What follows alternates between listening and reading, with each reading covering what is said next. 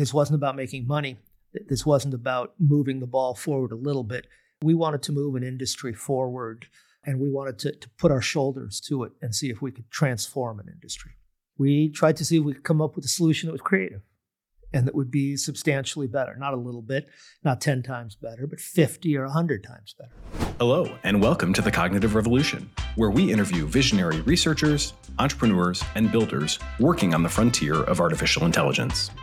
Each week, we'll explore their revolutionary ideas, and together we'll build a picture of how AI technology will transform work, life, and society in the coming years.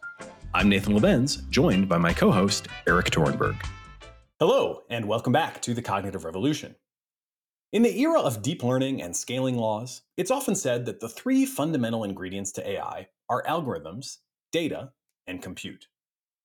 We've spent a lot of time on this show exploring different aspects of algorithms, and the centrality of data has run through just about every conversation that we've had. But today, we take our first step into the world of compute. My guest, Andrew Feldman, CEO of Cerebras Systems, makers of the world's largest ever chip, and inductee into the Computer History Museum, is the perfect guide to help understand the landscape at both a metaphorical and also a very practical level. For the last few years, and still today, AI computing has been performed on GPUs, or graphics processing units, simply because GPUs have been the best way to parallelize computation at scale. NVIDIA, the dominant maker of GPUs, is now a $750 billion company.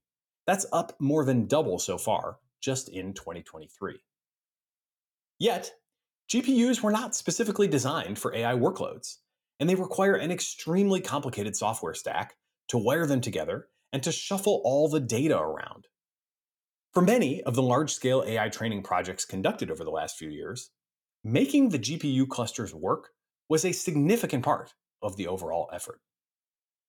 GPT-4 training is rumored to have cost some $100 million or more, and next-gen systems could stretch into the billions. This makes computing infrastructure a focus of geopolitical strategy and industrial policy as nations position themselves for the AI era, and also a possible supply chain choke point that could lend itself to regulatory control. Thus, to have a sense of where AI is going, it's critical to understand the fundamentals of compute. Andrew and his colleagues at Cerebras Systems, all veterans of the chip industry, recognized the opportunity presented by the rise of deep learning and the compute-intensive workloads that AI systems would require well before most others. And they set out to build a chip from the ground up with AI systems in mind. What they came up with and what they are selling today is not just the world's biggest chip, but a full multi-million-dollar computer that eliminates much of the complexity associated with AI workloads, simply by scaling the hardware itself. Of course, as you'll hear, building the world's largest ever chip, while conceptually simple at a high level, is extremely complicated in theory and in engineering. Of course, Cerebras is not alone in designing chips specifically for AI. NVIDIA is getting into the game along with Google, Meta, and Microsoft. But in a market that's growing as fast as the AI market currently is, there will be plenty of space for many companies to flourish, and I certainly expect that Cerebras Systems will. Now, I hope you enjoy the introduction to compute for AI that is this fascinating conversation with Andrew Feldman. Andrew Feldman, welcome to The Cognitive Revolution. Well, thank you, Nathan. Thank you for having me. I am super excited about this conversation because you have built, along with your co-founders, and I know you're always very gracious about giving credit to your teammates, but really a remarkable company that I didn't know a lot about before we connected, but which has built an awful lot of stuff that kind of goes from a very foundational layer increasingly all the way up toward a very productized layer. And you're in hardware. So I think our audience doesn't know probably as much about hardware as we do about AI, and especially all the applications that we're seeing right now. So I'm excited to get into it with you. I've been trying to study up myself to prepare, but probably going to ask some kind of rookie questions and hoping that you can kind of help guide us through, kind of an understanding of this hardware world, but also the very unique path and approach that you have taken on it. Happy to do it. the thing that you guys are most known for and that you're in the, the Computing Hall of Fame for is the world's biggest ever chip. 2.5 trillion transistors, if I understand correctly. So let's just start off with, what inspired you to go try to set a world record with the biggest chip ever? And what do you have now that is so special? Well, thanks, Nathan. That's a really good question. I think chips are a little bit like cars. Some are good for taking kids to soccer practice in the grocery store. Others are good for moving lumber and bricks. Still others are really fun to drive on Saturday. We wanted to build a chip that was optimized for one thing, and that was for AI work. And AI work presents a very specific set of challenges. It has a huge amount of relatively simple compute and a tremendous amount of communication, of moving information around. By building a very big chip, we can keep that information on chip. And communication on chip is fast and it's power efficient. Order thousands of times faster and thousands of times more energy efficient than if you have to leave the chip boundary, travel across a motherboard, maybe out a switch to another chip. And so by building a very large chip, we were able to do AI compute extraordinarily efficiently and blisteringly fast. Cool. Okay. I want to get into all of this, layer by layer. And just for your reference too, I think our audience probably has a pretty good sense that obviously, people are training larger and larger models with, bigger and bigger data. And that just requires, a ton of compute, right? Everybody kind of knows that. I think we also probably have a decent sense that we can't use CPUs for that because we need some element of parallelization.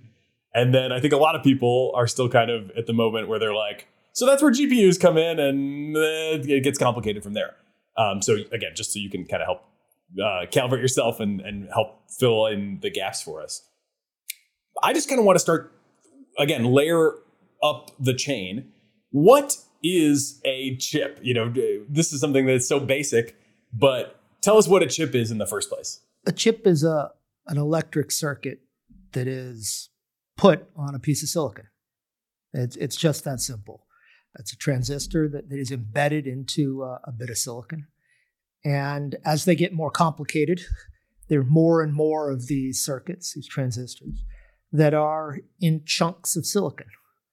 And these are the things that power computers, that power the displays, power sort of most of our digital world is one form or another of these circuits that are housed on a piece of silicon.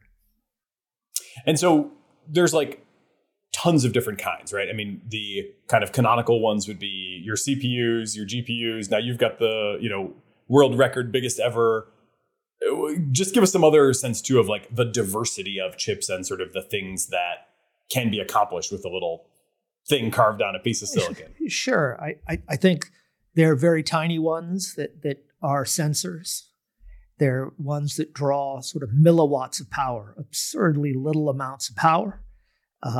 There are ones that control dishwashers. Your fancy coffee maker is controlled by a little chip. Much of your car now is controlled by one form or another of a chip. Much of what we do every day, our phones, our laptops, our computers, the cloud, all of these are powered by one form or another of a different size, different shape compute. And chips are where compute lives. So the first thing you have to do when you're going to set out to build something like this is design it. And this, I think it would be really interesting to contrast kind of how you guys have built your company. Because I don't know if vertical integration is quite the right term, but it seems like you do operate at a lot more layers of the value creation stack than most. So first, there's firms that specialize entirely in designing the chip. And you guys do that, but then you do more up the stack as well. So let's start with the design process. What is it like to design a 2.5 trillion transistor chip? First, it's really hard. And it takes years and it takes hundreds of millions of capital. It takes a passion for really hard engineering projects, right? You have to love hard technical challenges. You're absolutely right. We love those challenges, and we love being a system company. So we build the chips, we build the motherboards that they live on, we build the enclosures, right? The whole computer, the server, we integrate the power supplies, the cooling.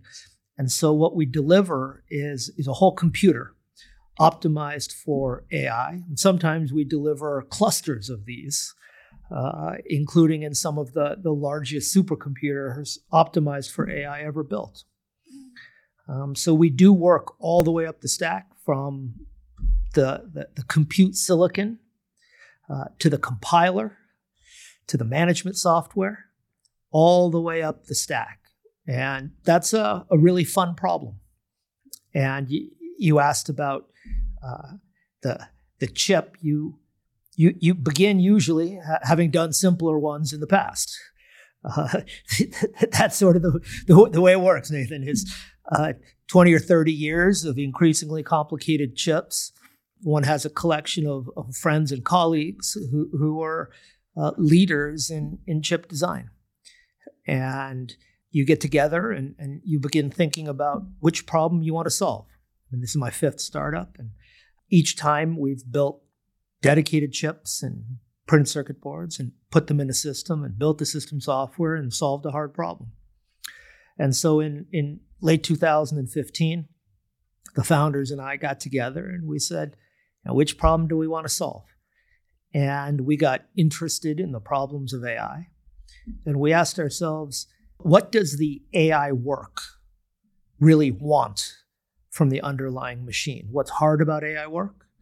And what is the right type of computer to build for it? We came up with the idea that we could build a dedicated machine, not repurpose a graphics processing unit, but a dedicated machine where every ounce of its energy, its focus was aimed at this particular problem. Not lots of other problems, but this problem. And then every decision we made, how big it was, the shape of the core, how many cores, every decision was made towards the end of optimizing for AI work. So you set that vision from the founding in 2015. The models at that time were obviously a lot smaller, right? So you had clearly some foresight there to be skating where, the puck is going to be, so to speak. I have no foresight, Nathan, nor any technical vision. All of that's my co-founders. I have good ability to pick other founders and co-founders and world-class employees, and team members. No, we were interested in the problem of AI. It was clearly something on the horizon, and it presented a new challenge to compute. In the same way that cell phone compute presented a new challenge to the compute world, it was different, right? And when there's a new compute challenge, historically, new players emerged, right? None of the leaders in x86 compute, not Intel, not AMD, were able to capture this new work in the cell phone world, right? All of it went to ARM, 100%. We saw that sort of sea change happening with the rise of AI. We were probably wrong. We probably underestimated the size and scope of what AI would be. But we knew that it was interesting. It presented a new problem to computers, and that we could build a better machine optimized for this particular problem. And that was the founding impetus for the company. Omniki uses generative AI to enable you to launch hundreds of thousands of ad iterations that actually work, customized across all platforms with a click of a button. I believe in Omniki so much that I invested in it, and I recommend you use it too. Use CogRev to get a 10% discount. So maybe we could kind of build up the story a little bit also in terms of the team and kind of the roles and how you layer out the company over time, because I have to imagine that this is your vision. The first thing you're going to do is design, right? And there's a certain skill set that comes there, but then next you're going to have to go get this thing manufactured, and that presumably, brings on a new set of problems and skill sets. So like, who was the first group that you hired to design this thing, and like how long did that take? I think, Nathan, most of us who are serial entrepreneurs, we work with many of the same people time and time again. All of the founders worked with me at my last company. Our CTO, Gary Lauterbach, was my co-founder at the last company. Michael James, JP Fraker, and Sean Lee were all technical leaders at our last company. And so you generally begin with the best people you've ever worked with. And I'm sure that's the same in your business and in many businesses, is that you begin with people who you really enjoy working with and who inspire you every day.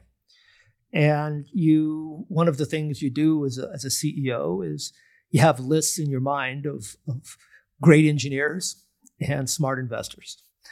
And some of your time you're talking to the really smart investors, and some of the time you're engaged with extraordinary engineers, some of whom have worked with you in the past. Others maybe worked with partners, or you had a chance to engage with them and they really impressed you.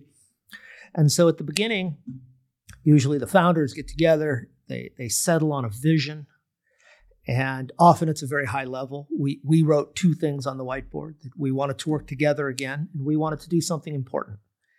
This wasn't about making money. This wasn't about moving the ball forward a little bit. We wanted to move an industry forward, and we wanted to put our shoulders to it and see if we could transform an industry.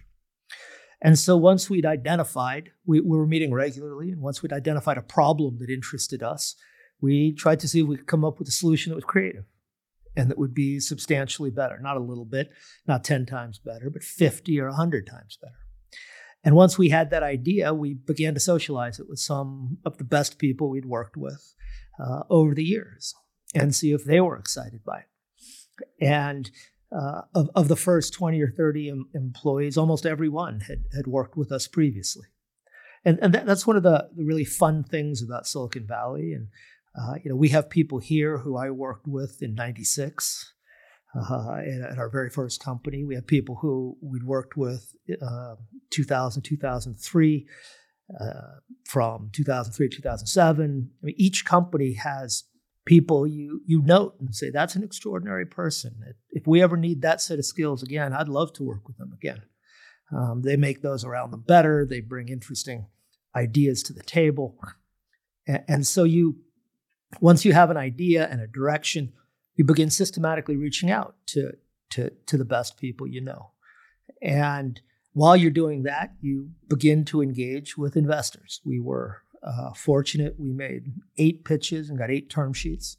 And so we were able to fund the company very quickly with world-class investors, the best in the business.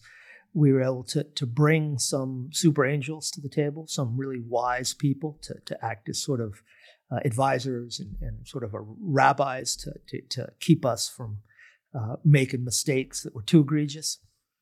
And usually the first problem is one of architecture.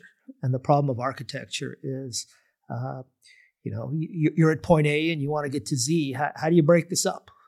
What are the pieces? How do you attack this large unknown problem?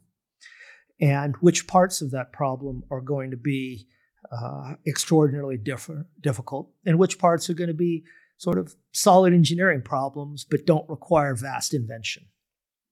And once you've broken up the problem into pieces, once you've identified which piece is going to be hardest, we like to begin with the hardest piece. And for us, that was how do you build a chip that is orders of magnitude faster than a graphics processing unit? And how do you do things that graphics processing units are historically bad at? When your audience works with GPUs, they often encounter problems with memory, and particularly with memory bandwidth. How do you resolve those problems? How do you make sure you're not a little better, but you're hundreds or thousands or tens of thousands of times better on these key dimensions that underpin the AI workload?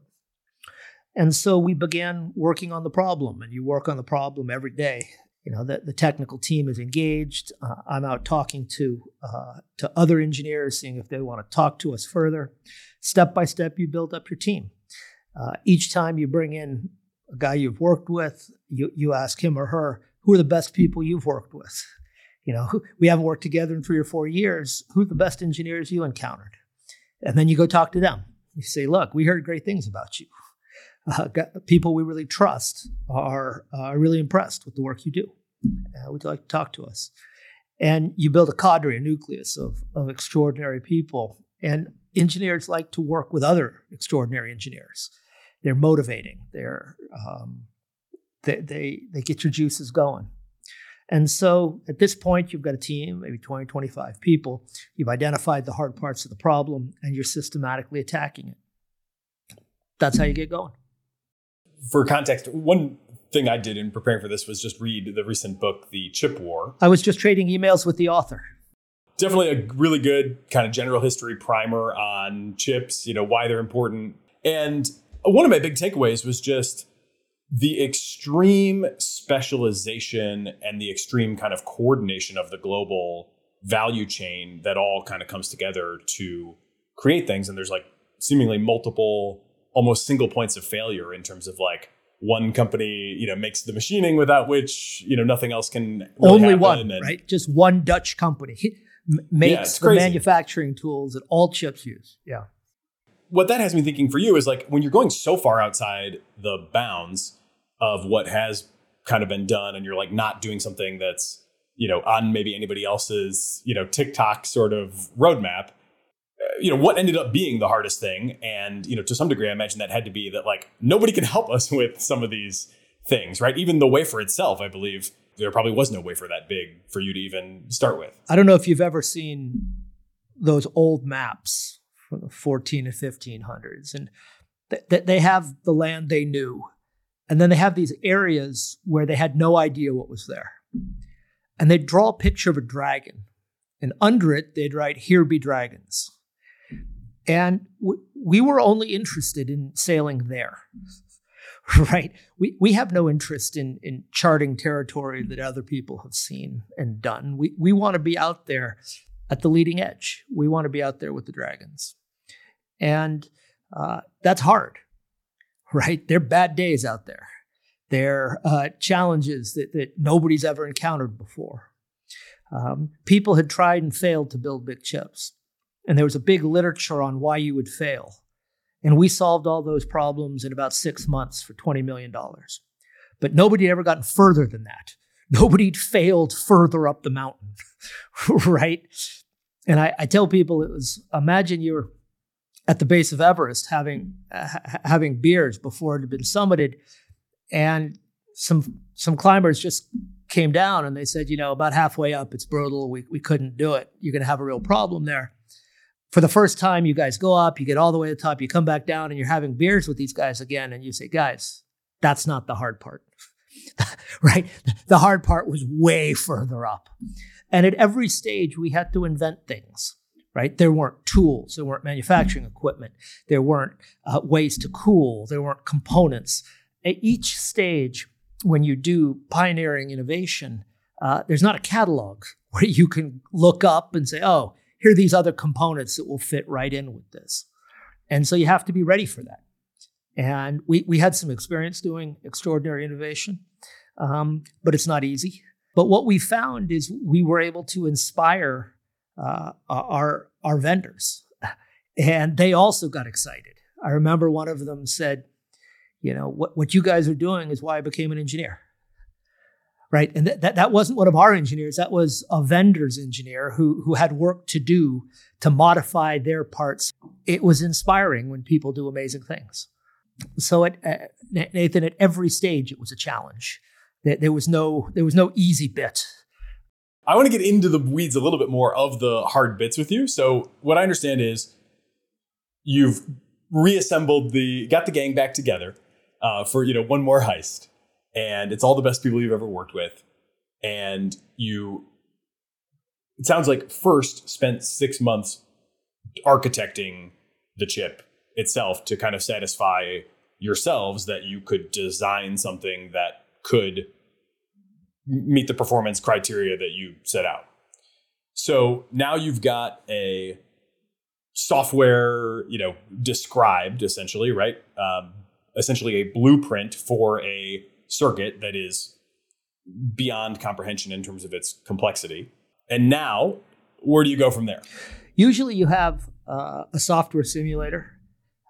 So you've built software that you believe will behave the way your chip will. You have different types of simulators that have been built, and you begin experimenting to understand what trade-offs you can make. And while that's going on, usually some guys begin the early stages of chip design, and they begin thinking about how they would construct the chip, how they would organize these integrated circuits into delivering what you want. And, they begin thinking about the hard problems of, if we need a third row of seats, what does that mean for the length of the car, right? If you want a truck bed, what does that mean for the back seat? It means it's really difficult. Let me just go a little bit down more to root level again, though. So what are these trade-offs? You're kind of talking about cores versus memory, how much of relative inputs? What you have as a chip architect is an amount of real estate, right? You have a fixed bit of real estate. That's the size of the chip you want to make. And you need to allocate some of it to compute and some of it to memory and some of it to communication, to the moving of information around the chip. And you have to make decisions. Do you want a big core? Do you want lots of little cores? Do you want memory centralized? Or do you want each core, each little compute engine to have its own dedicated memory? And there are pros and cons of each, and different types of workloads, say database or graphics, would lead you to very different decisions. And so while you're doing this, you're examining what does AI want? What is it asks of the underlying compute? What's hard about it? Is it one big compute problem or lots of little compute problems? Do you do the work once and then you're finished? Or do you do lots of little problems, learn a little bit, lots of little problems, move the data, lots of little problems? Each one of those would produce a very different architecture. And that's exactly the way you think about this problem. And AI has some very particular characteristics. The cores don't all work on the same problem, right? When the reason CPUs aren't optimized for this work is the CPU has a big pile of memory in the middle called a cache. The cores all have access to this. And if you want to put one chunk of data in and have lots of compute engines work on it, that's a great way to do it. That's not the way AI works. AI has lots of little calculations, which then move the work, right? We think about the layers, right? You're doing work in one layer, and then you move the work to the next layer, and then you do the work in the next layer. There's a sequentialness about AI. And so we thought, what is the right mapping of compute, of memory, of communication bandwidth to this particular problem, right? Does AI present big, complex problems? Do you need 64-bit double precision, right? That's historically been the data format of supercomputers. Turns out you don't need it, so we don't have it. The GPU is also designed to solve all these other problems, so they have to waste some of their real estate with circuitry for a problem that's not AI. We take that out. And so you think about which problems you're going to be good at, which problems you're not even going to try to be good at, right? Focus. And you think about, for this class of problems, what is the best way to achieve your goal? Small number of big cores, large number of little cores. Distributed memory, centralized memory. Lots of little I/O, a small number of big pipes, or lots of little pipes. How are you going to get data onto and off of the chip? All of these are sort of the questions that architects ask themselves at the beginning of a problem. And so you said earlier that the problems that people encounter with GPUs is not enough memory or slowness in, moving things around in and out of memory. You can elaborate on this if you want to, but I think the kind of core reason that happens, especially in like the training process, right, is you have to kind of keep track of all of these parameters and, the back propagation, gradients at all of these different points. And you can't kind of lose that stuff until you've done, a certain batch of computation, made all the necessary updates, and then can kind of save that and, free up some memory. That's kind of my, very poor man's interpretation of the situation. It's a good poor man interpretation. There are two problems that haunt GPUs. And the first is we now are working with models that have very large parameter count and too many parameters to store in their memory. So right away, they need to shard your parameters across many GPUs. That's a complicated problem. The second problem is the actual calculation of a big layer is too big for a GPU. And so they have to take that giant matrix multiply and break it up into little pieces and spread that over many little GPUs. All right. Now, when you do that, to get the answer, you have to wait until the last one has given its part back. Right? That's Amdahl's law. And so you care desperately about how far away in time each of those parts of the main calculation are.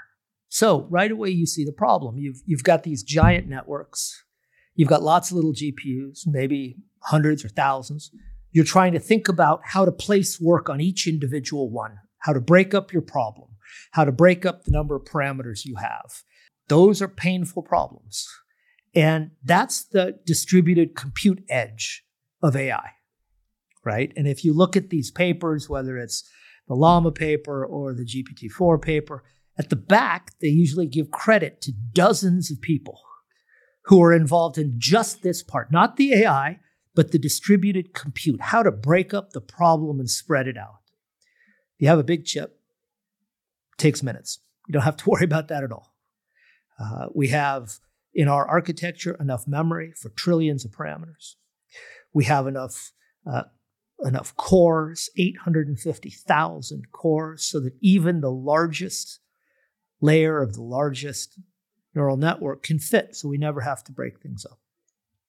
And so it vastly simplifies how you place big neural networks onto our compute. It kind of sounds like with this giant chip, the function is probably a lot more like what people visualize for themselves as going on in a neural network architecture when they sort of envision like there are layers and things are kind of moving from layer to layer. I'm gathering kind of that the parameters kind of can stay in place on the big chip and then the data can kind of move, but the parameters, just get kind of loaded and then you don't have to fuss with that. Whereas on GPUs, like it looks nothing like what you think. And instead it's like a total, incomprehensible distributed mess. That's right. I think, let's think about sort of the history for a sec. In 2014, 2015, we saw the rise of AI start. We saw GPUs begin to get used. 2015, 2016, we saw that communication was going to be the hard part of this problem. Our solution was to build a bigger chip so you had to communicate less. NVIDIA's solution was to buy Mellanox, to buy a company that specialized in Ethernet and InfiniBand's ability to tie together lots of little chips. Tying together lots of little chips is very complicated and messy. Performance is almost always sublinear. And that's the same in almost all our lives, is that if you say your job takes you X amount of time, if you add a second person, it doesn't take half X, ever, right? If you're lucky, it takes less time, but not half. And if you add 10 or 50 people, it never takes a 50th, right? In fact, frequently it takes more time because you've got to coordinate, you've got to organize, you've got to divide up work, you've got to distribute work. It's the exact same thing in building clusters of computers. That as these problems got so big, we couldn't do them on one GPU. We tried to break them up and spread them over hundreds. Now the actual problems of coordination, of breaking up the problem, these are the same problems that management exists for, right? That's the overhead. We're able to sidestep those with a very big chip. You almost had it exactly right. We hold the activations on the chip, and we don't move those. The data streams in, the parameters stream in, and the activations stay, and we stream the gradients out. And so what we're able to do is move information less frequently. We're able to keep data closer to compute, so it takes less time to access it. Every core has its own dedicated memory. Never any contention, right? These are things that we thought about would help the AI work, part of the architecture. And contention, just to contrast, this is like when multiple processes need to access data that may be in the same data access bottleneck. Exactly. That's exactly right. Contention is when lots of people are trying to check out a Safeway at the same time, right? There's just a queue. And where's the queue form in a GPU? The queue forms when lots of cores are trying to get to off-chip memory. They have this memory that lives off-chip. And all these workers need data. They're all trying to get off-chip at the same time. And that's memory bandwidth contention right there, right? And that's a fundamental challenge in the design of GPUs. So how general is this? I mean, I'm struck by the fact that, you started the company before Transformers. And are still the fastest on earth at Transformers. That's pretty good architecture that the team did. We're really proud of that. Yeah, it's awesome. How narrowly sort of tailored is the chip to, if all of a sudden there was like a recurrent network breakthrough, would that cause you problems? Nathan, you put your finger on, I think, what is one of the fundamental questions of computer architecture. And that is which part of your design to be general and which part to be specialized.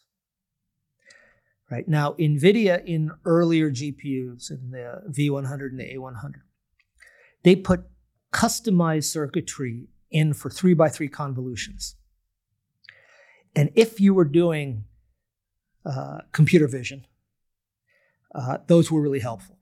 But if you were doing language and LP work, they were extremely inefficient. Right? That's the price of specialization. You get good at it if you work on that problem. But if another problem comes along, you're less good at it. Where we focused our energy in our design was in the underpinning of AI. And the underpinning of AI is sparse linear algebra.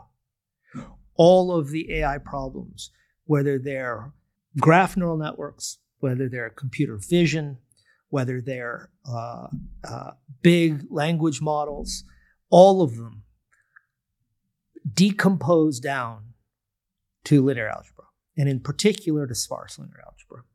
And so what we optimized our engine for was to be good at that problem. And that turned out to be a really good architectural choice.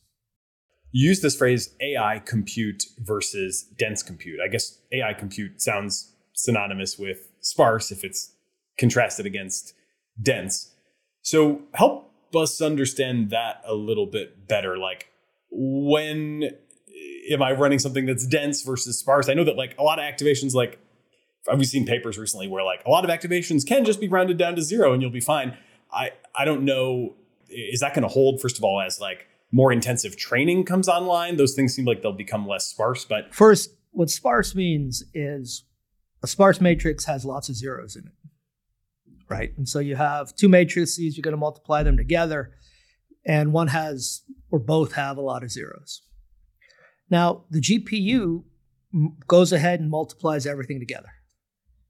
Now, that's not very smart because multiplying by 0 takes time, takes power, and produces no new information. You didn't have to do the multiplication to know that anything multiplied by 0 is going to be 0. Right? And so doing that is like walking in place in a race to the finish line. You make no forward progress, you burn calories, you waste everybody's time. Our machine, because it was designed not for graphics, which is only a dense problem, but our machine was designed only for AI, which is frequently a sparse problem. When it encounters a 0, it doesn't do the multiplication. It skips it. You don't need to do the multiplication because you know the answer. You know the answer before you do it without doing any work. And so as these problems demonstrate sparsity in any number of ways, in their weights, in their activations, in their structure, you can avoid doing useless work. Right? And that's a very powerful notion. Right? Because what you want is every ounce of your power and every ounce of your compute pointed at problems that move you towards the goal line of completing your training run or completing your inference and doing your autoregression inference or your classification if it's something else. And so that's the difference between a dense engine and a sparse engine. Is whether when you encounter a 0, you mindlessly multiply it because that's what you do to everything, or whether your core is smart enough to say, whoa, no need to multiply that. Let's skip that. Move on.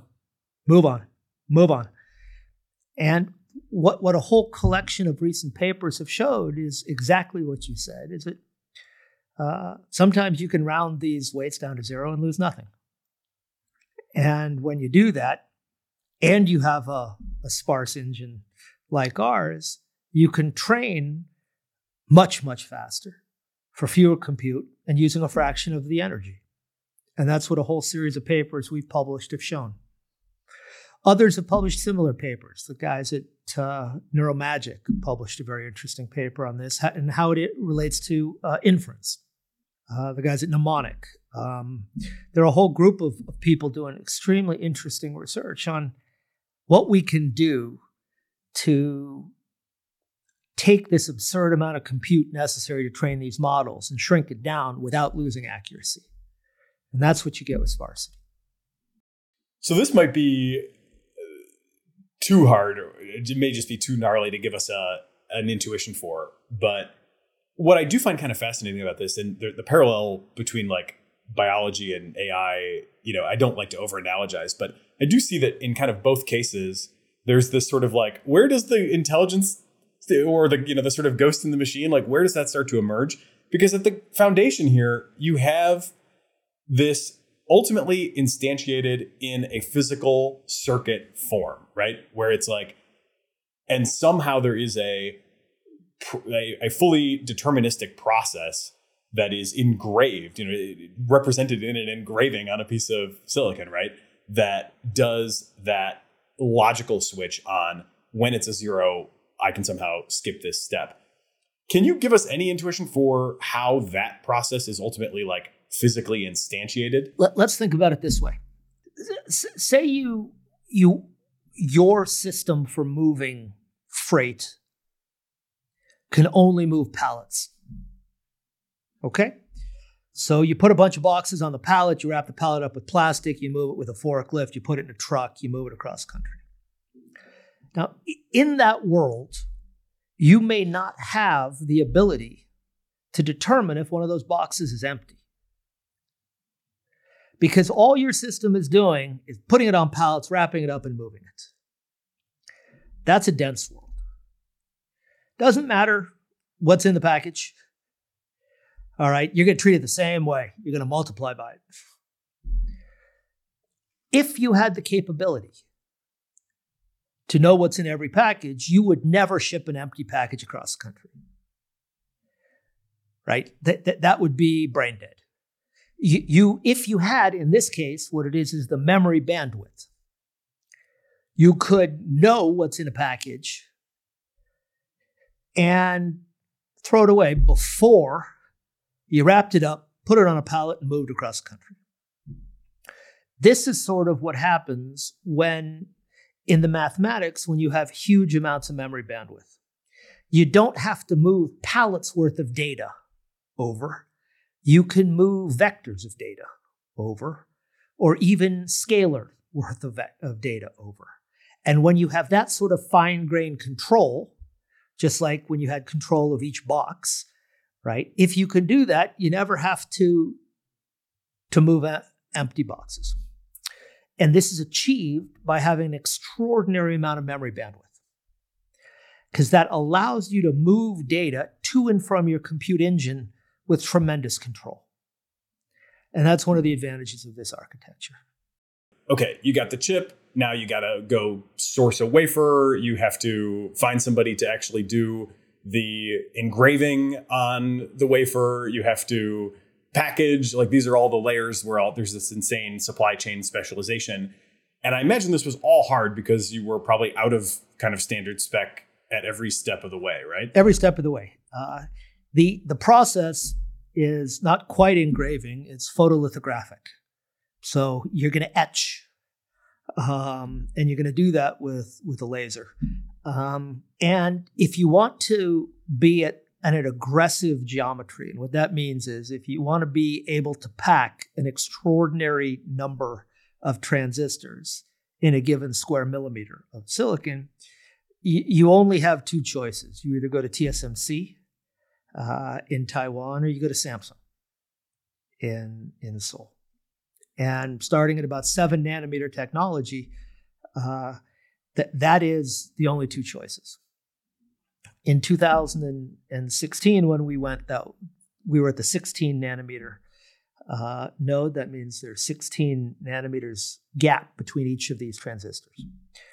So you only have two choices. And one of the very few advantages of not being in your 30s is that if you've been in the chip industry for a while, you've built relationships with chip manufacturers. And we had a relationship with Taiwan Semiconductor Manufacturing. We flew out to Taipei and we met with their leadership. And we told them we had an idea to build a chip that was 56 times larger than anybody had ever done. Moreover, our idea allowed them not to change their manufacturing process, to use the steps they already use, and that we'd patented these ideas, and that together we believed we could do something that had never been achieved before. And to their great credit, they're a company with tens of billions of revenue, and we were 30 dudes in a PowerPoint. And they listened, they thought about it, and in the meeting, they greenlit the project. And tremendous credit to a company that puts decision makers in a room with innovative startups. They greenlit the project. We built the part, and first time around, it worked. There's a couple things there that are super interesting. I mean, for one thing, when you're raising your initial capital, a risk presumably would be, are you going to be able to convince one of the two companies that could possibly actually manufacture this to take your business, given that they've got a lot of stuff going on? Then because that's such a risk, your answer to that risk was, okay, we're going to figure out how to do a giant chip with the same machinery that currently makes a bunch of smaller chips. And the stepping that you referred to is a sort of etching one chip at a time on a wafer, and then those get kind of sliced up, and then you've got like a bunch of little chips, right? You figured out how to do your whole thing with the same core architecture for them. All chips, first, the way chips are made is there's a 300 square millimeter circle of silicon, right? That's a blank wafer. And that enters the fab. And just like your mother knocked out cookies, the stepper flashes little cookie cuts across this 300 millimeter square. And then what happens usually is the wafer goes out to singulation, and it's cut along all those cookie lines. Just like your mother, when she pushed down on the cookie cutter, ended up with a cookie, right? And so all chips begin as part of a full wafer. They get etched as part of a full wafer, and then they get chopped into little pieces. That's why they're called chips, because they're chips off the full wafer. We thought, how silly is that? To break Humpty Dumpty up into little pieces and then pay for expensive switching to try and get it to behave like it was together again. And that what if we didn't cut it up into pieces? And our innovations allowed the stepping process to remain largely unchanged and allowed us to communicate across what's called the scribe line, the line that they were usually going to cut, right? If your mom knocked out all those cookies, remember she lifted up the dough, the extra dough, and there were the cookies left, and then she rolled that into dough and made a few more cookies. That extra dough is what we call the scribe lines, and usually it's cut away. We said, how do we invent a technique using their existing methodology to communicate across that so that you don't need to cut it all? And the first block of our IP and dozens of so patents were around how we might do that. Once you have this giant part, and I don't know if you have a video version of this podcast, but yeah, this is what our chip is. This is an NVIDIA A100. This poor, sad little small thing here, right? This is our chip, right? So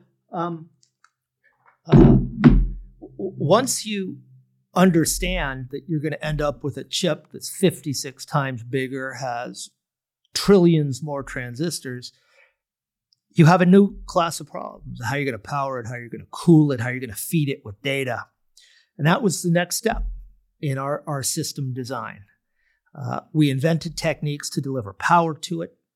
We invented techniques to cool it. We were among the first to deliver water cooling to AI dedicated processors.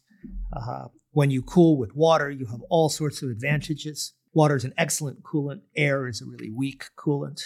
When you cool with water, you can run your chips at lower temperatures. When you run at lower temperatures, your reliability goes up. All sorts of advantages. So we had the opportunity with all this compute, right? Hundreds of GPUs worth of compute in one little area. We could cool it with water. We could keep the temperature low. We could feed it with huge amounts of data. All of that to get this world-leading performance. Fascinating. So I wonder, it seems like there's kind of a story of convergence that has driven the AI moment that we're in, over the last few years. And I wonder if you're maybe even potentially going to unlock another layer of convergence. If the early, the triad, right, of algorithms, compute, and data, and those kind of all, have to have them all, right? You got to have a smart algorithm. You got to have the compute. Most people, today default to thinking of GPUs. That, unlocks this parallelization. But as we've talked about, it comes with this incredible complexity. And, while you've been building your giant chips for the last 7-8 years, there's been a whole other giant effort that has gone toward building up a software stack to manage that complexity. If I start to imagine the future, I'm thinking, is there any bottleneck to like how many chips you can produce? And do we go to a world where we get kind of both of those converging, like the complexity of the software as, maybe models get even bigger and now like the cluster is not the NVIDIA chips, but your chips? Is that where we're headed? We are. A couple things. First, the software landscape is both more simple and more complicated than it was in 2015. In 2015, if you remember, there were half a dozen frameworks, right? There was Caffe, there was Theanos, TensorFlow was rudimentary. I don't think there was PyTorch yet. There were a lot of different choices. And right now the world has sort of settled on PyTorch, right? So the number of languages that the ML practitioner writes in has really narrowed.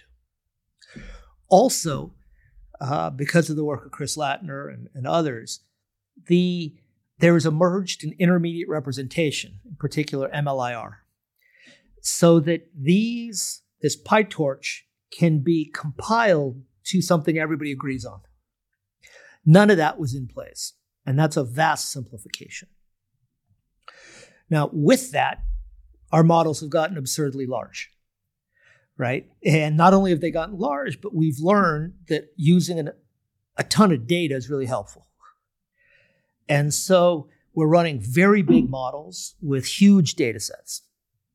And that results in a need for obscene amounts of compute. Where dozens of GPUs don't get it done, you need thousands or tens of thousands of GPUs. We replace hundreds of GPUs. And so what we saw right away was an opportunity to build clusters of our machines. And in November of last year, we announced a supercomputer called Andromeda, built up of 16 of our machines. That's 13.6 million cores, right? That's big. The largest supercomputer on Earth has 8 million cores. They're bigger cores, but just by sort of as an idea of how much compute is here. And with this, we had the opportunity to immediately train and open source some GPT models.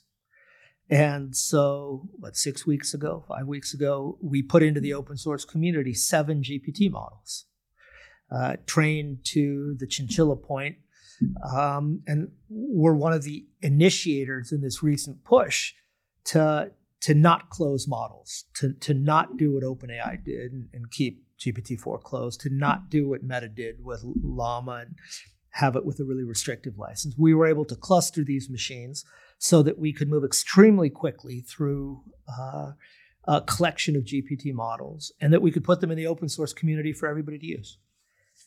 And use any way they want. We used an Apache 2 license, so if you want to make money on them, please go make money.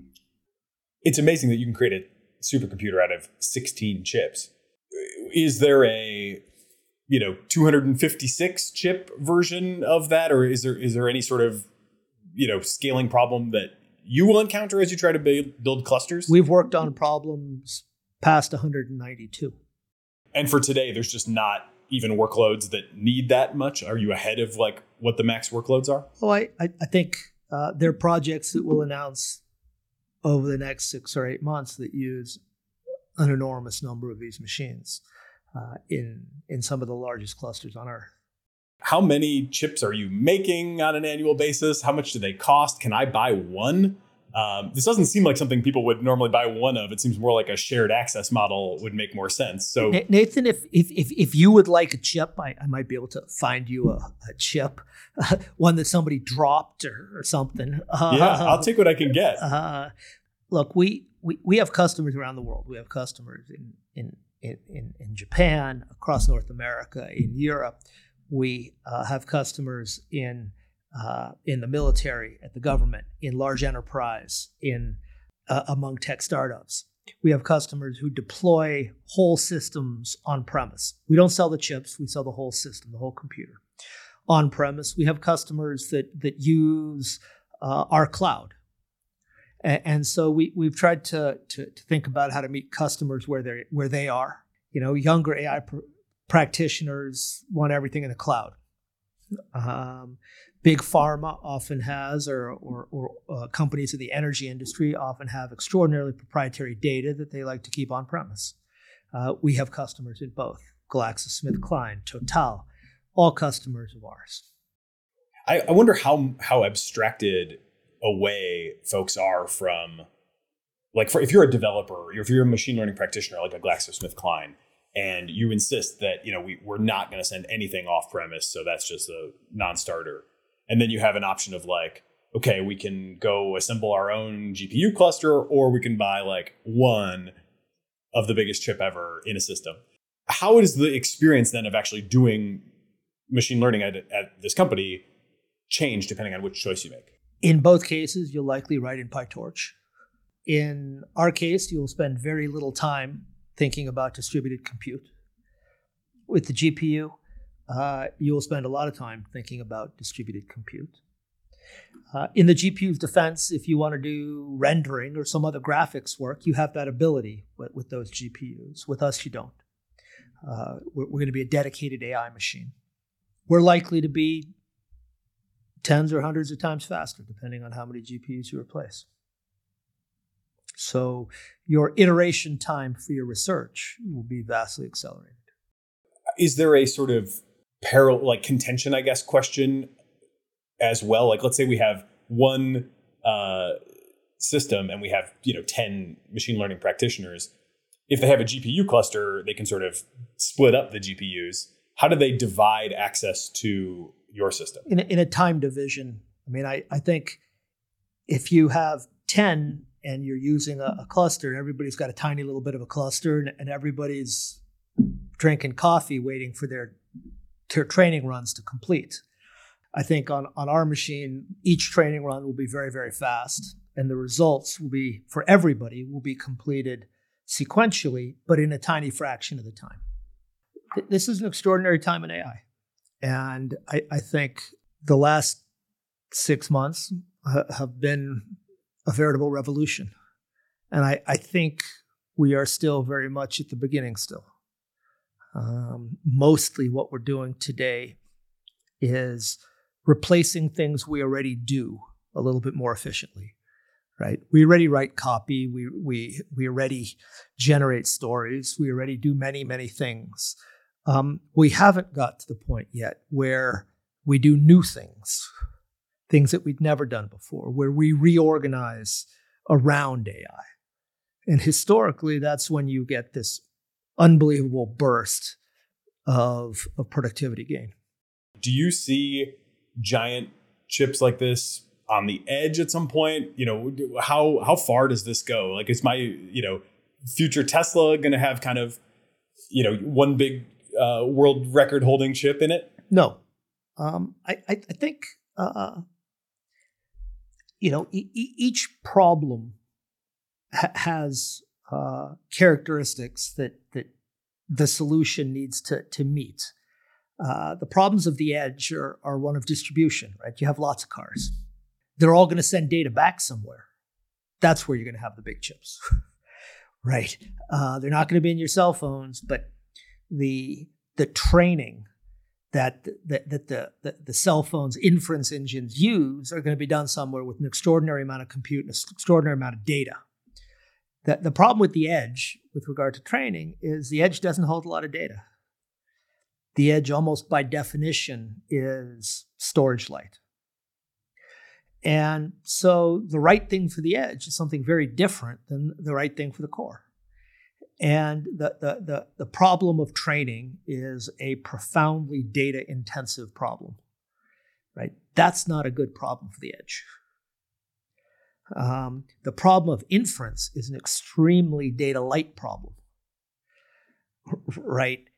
In image outclassification, in prompt out 1,000, 10,000 tokens. I mean, that's tiny, tiny, tiny. That's a good edge task. Where are you going to hold 1 trillion tokens on the edge for training, right? Where are you going to hold the compute power equivalent to 16, 32 of our systems or tens of thousands of GPUs? That's what you want for training. And so I think just like today in the data center for x86, you have big honking servers that are doing the work in the data center, and you have small efficient compute in your phone that's ARM, and they divide up the work, right? Some of the work is done on your phone, and sometimes it goes back into the cloud, works on a big server, brings down the answer. That model is exactly what's gonna obtain in the AI world as well. My guess. So maybe I may have a misconception. Maybe you can correct me on it. But what I was kind of thinking in terms of the edge is, my understanding is like the memory requirements for training are usually like either 2 or 4x or something the memory requirements for inference, because you have to like keep track of the back propagation gradients, which you don't have to do at inference time. But it still seems like for my like edge device today, or even if I want to go do like a Collab notebook on Collab Pro, I can only load so big of a model. And I guess what I'm kind of wondering is like, is there something I'm missing that, because I'm envisioning a big chip that kind of solves this memory problem, being able to do like big model, fast, in a loop inference on the edge, which is kind of, you have to have that loop if you're going to have like a robot or a car, right? There are two different classes of inference problem. One is the autoregressive inference problem, and the other is a classification problem. Autoregressive inference is much, much harder. And you have to, it requires vastly more compute. The problems of self-driving cars are one of classification.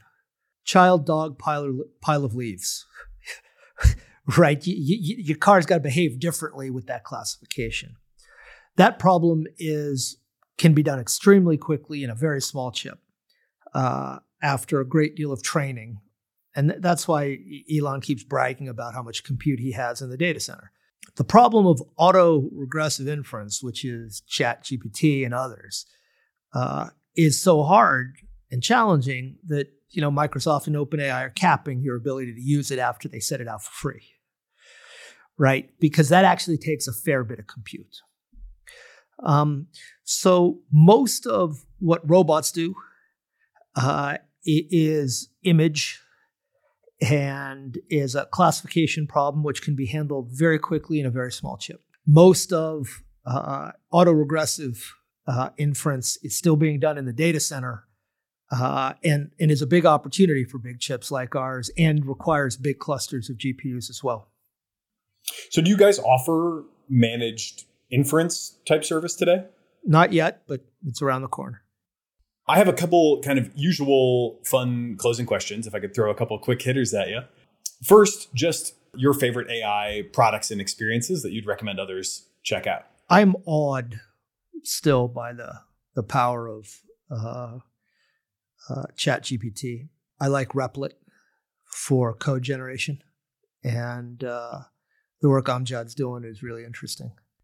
Dave over at Jasper has built a nice company, and using Jasper for brand voice we use it here. It's really, really interesting application. Those are all consumer applications. We have non-consumer applications that I'm extremely proud of. Our work was part of the work done by Argonne National Labs that won the top paper at the last Supercompute show, in which we were predicting, based on COVID virus DNA, we were predicting mutations. And that was really cool work, and may well be the foundation for vaccines that cover more potential mutations. There's work being done at GlaxoSmithKline in epigenomics. There's this collection of work that people don't see because it's not consumer focused, that I think is extremely powerful and will have a profound influence on how we live. Yeah, the intersection of AI and biology is a very difficult dynamic to predict, but it definitely is going to have a huge impact. Speaking of which, our second quick hit closer is, let's imagine a hypothetical situation where Elon's got Neuralinks in 1 million human heads. General safety profile looks pretty good. There may be some noise on the internet about it, but best received wisdom is it's like clinically approved. Would you be interested in getting one at that point so you could control your computers with your brain? I think the problem that Elon's identified, and I know Elon, he's right. The problem is one of input and output. That one of the really interesting things about our brain is the amount of I/O we can deliver to it through our eyes. And it is vastly more than we can figure out how to deliver even to big chips like ours. And so what he's trying to solve, the problem he's trying to solve for there is an I/O problem. And I think that's enormously interesting. I don't know if I would leap in it. I'm sort of happy with my human limitations. But the notion that one of the things that makes the brain so interesting is its ability to get data to it at a vastly higher rate. Orders of magnitude, hundreds of orders of magnitude, maybe thousands of orders of magnitude, faster than we can deliver information to a chip. And deep down, that's the insight I think he's chasing. And that's what Neuralink is about. And I think that formulation of the problem, that we have all this compute on chips and the binding constraint is I/O. And when we look at our brains, we can get so much data in through our eyes, through tactile, through sense of smell and taste. It's unbelievable how much info we can deliver to the brain. And if you look at babies, that's what they're doing. They're touching things, they're tasting things, they're looking at the world, and that's just their brains are being inundated with data. And I think the recent work in large language models shows just how important that data is. That it's not about parameter count, it's really about data and the quality of data.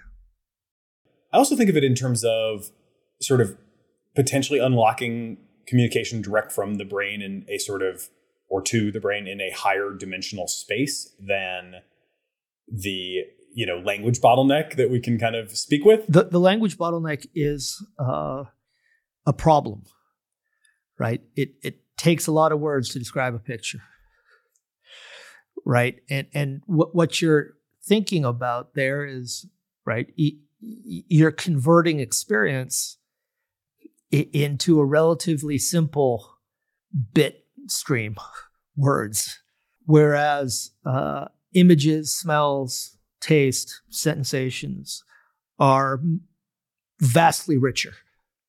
And so I think your formulation is a very reasonable and absolutely accurate formulation of this I/O problem, of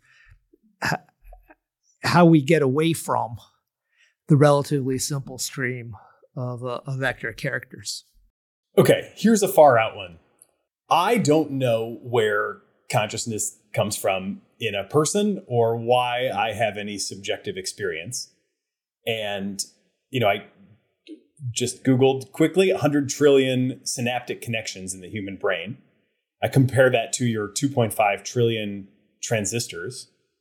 And I really wonder, why is everybody so quick to say that we are so confident, that there's nothing that it feels like to be these new, extremely complicated substrate that somehow, percolates up this sort of, pretty interesting and seemingly intelligent behavior. Do you have an intuition for either like why we should be confident in feeling like there's no subjective, and I don't mean a human-like subjective experience. If there is a subjective experience, I expect it to be very alien and weird, but people are so confident that there's none. And I'm wondering, do you have confidence that there's none? If so, can you tell us why? Or are you open to the possibility that your chips may, or chips plus algorithm may feel something? I'm confident I have no idea. Really, and I think what's actually happening underneath all this is a lot of addition and multiplication, right? That's what sparse linear algebra is, right? Can extraordinarily complicated things be built up on extremely simple foundations? I think we know they can. Would we know what self-awareness for a machine would be? It's not clear to me we would know it. Economists used to say humans behave in self-interested manner. And they're rational. And then others came along and proved they're not. But the truth is, as a rule of thumb, most of the time, people are pretty self-interested. It's an okay way to understand behavior. I don't think we're going to know or understand it, but I think we'll have some rules of thumb. It will behave as if it was thinking like a human. It will behave as if it had feelings. Whether it actually had feelings or not, I have no idea. And I don't even know the right framework for attacking that problem intellectually. But I think there's a big difference between saying humans do rational calculations about self-interest constantly, which we know they don't. Their thinking is biased. They don't. And saying that, look, as a rule of thumb, you get a pretty good result if you estimate people's behaviors about self-interested. And I think it'll sort of be the same, that we will see behaviors we recognize. We will probably misattribute it, as the economists did, to a feeling, to self-interest. It will be a reasonable rule of thumb. And that's sort of the way I think about it. But Nathan, there's certainly many people wiser than me on this topic for you to have on your show, people who've thought more deeply about it, who weren't encumbered by trying to build a chip and a system and a software stack and make it easy to use and build big clusters and run big models, who really think about these problems holistically. Well, it's a tough one. I don't know that there's actually all that many people with a read on this out there.